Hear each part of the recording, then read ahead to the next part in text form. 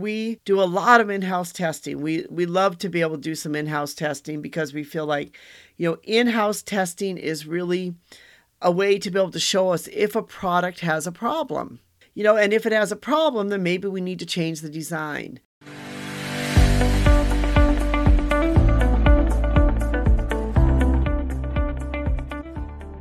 Hi, this is Anita, the Global Trade Gal. And today I want to talk about a blog that I recently wrote about what makes your home decor products unique. And even if you're not in the home decor industry, this is important for any type of industry that you are in, and especially an industry you are in where you are looking at the global supply chain, or you're buying products or producing products overseas, or you're somehow part of this great, wondrous thing that we know as the supply chain. Everybody wants to buy something unique, or they want to buy something that's interesting because that can give them an up in maybe business and being able to sell it, something that somebody wants, they want to be able to buy. They don't want to have the same thing that everyone else has because then it becomes just a price war. They want something that's unique so they can maybe sell it for a little bit more. For us in our industry, in home decor, unique products are really at the core and very important for what we do. And so there are several things that you can do to make sure that your products are unique, or things that you can look at to ensure that they will be.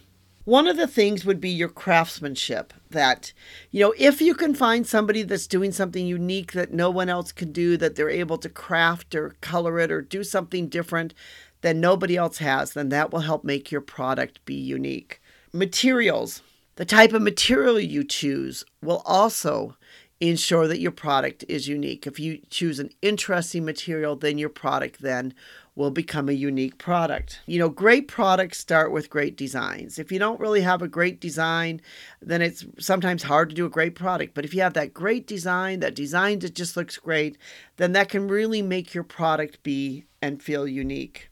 As will customization, that if you can somehow, you have the product tailored to your specifications, can help to make it unique. If it has a story or a heritage, that right there makes it unique. If there's somehow you can tell a story with this product is important to me because of blah, blah, blah, blah, whatever. If it somehow has a story, or there's a heritage or something tied to it, that makes a product unique. Limited editions. This is why you see a lot of companies that will say, this is a limited edition. There's only so many of these we're going to produce. This is going to be limited.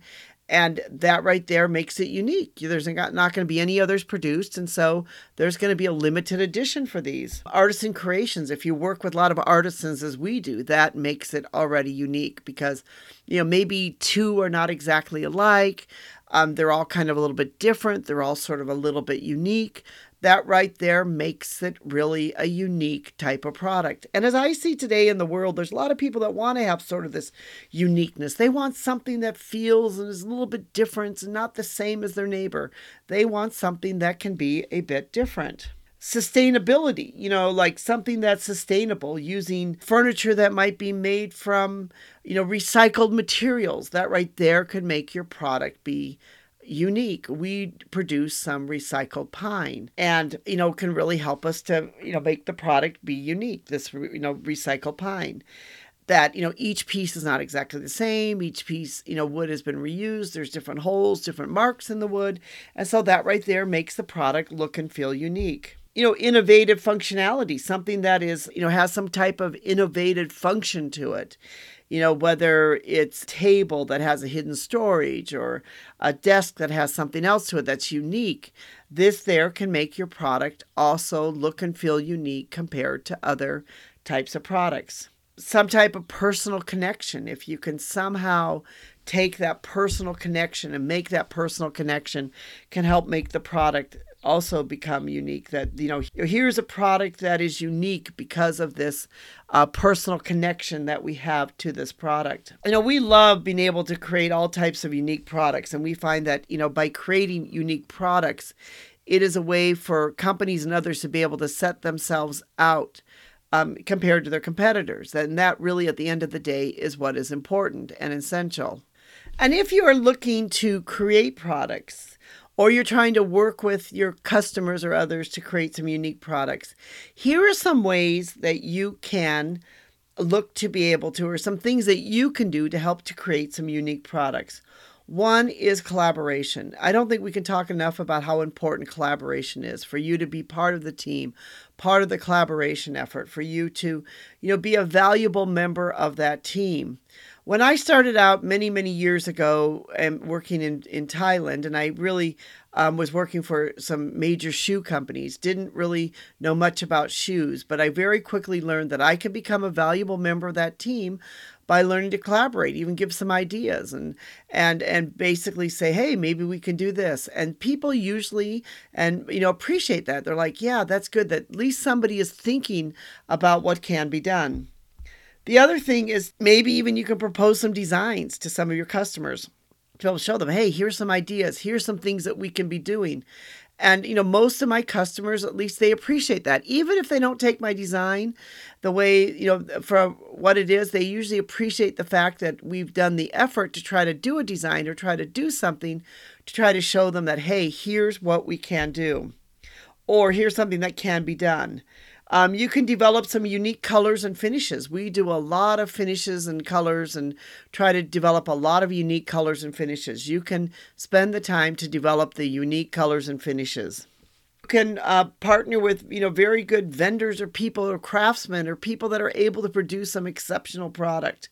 This is where it becomes very, important that you need to, you're going to need to have people on your team, people that are going to be your vendor partners that can be able to give you the exceptional product and quality that you need. You can do some in-house testing. We do a lot of in-house testing. We love to be able to do some in-house testing because we feel like, in-house testing is really a way to be able to show us if a product has a problem.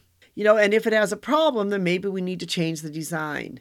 So, one of the main things about being able to, work with others in product development is for you to be able to look at the product itself and say, what do we need to do to improve this product?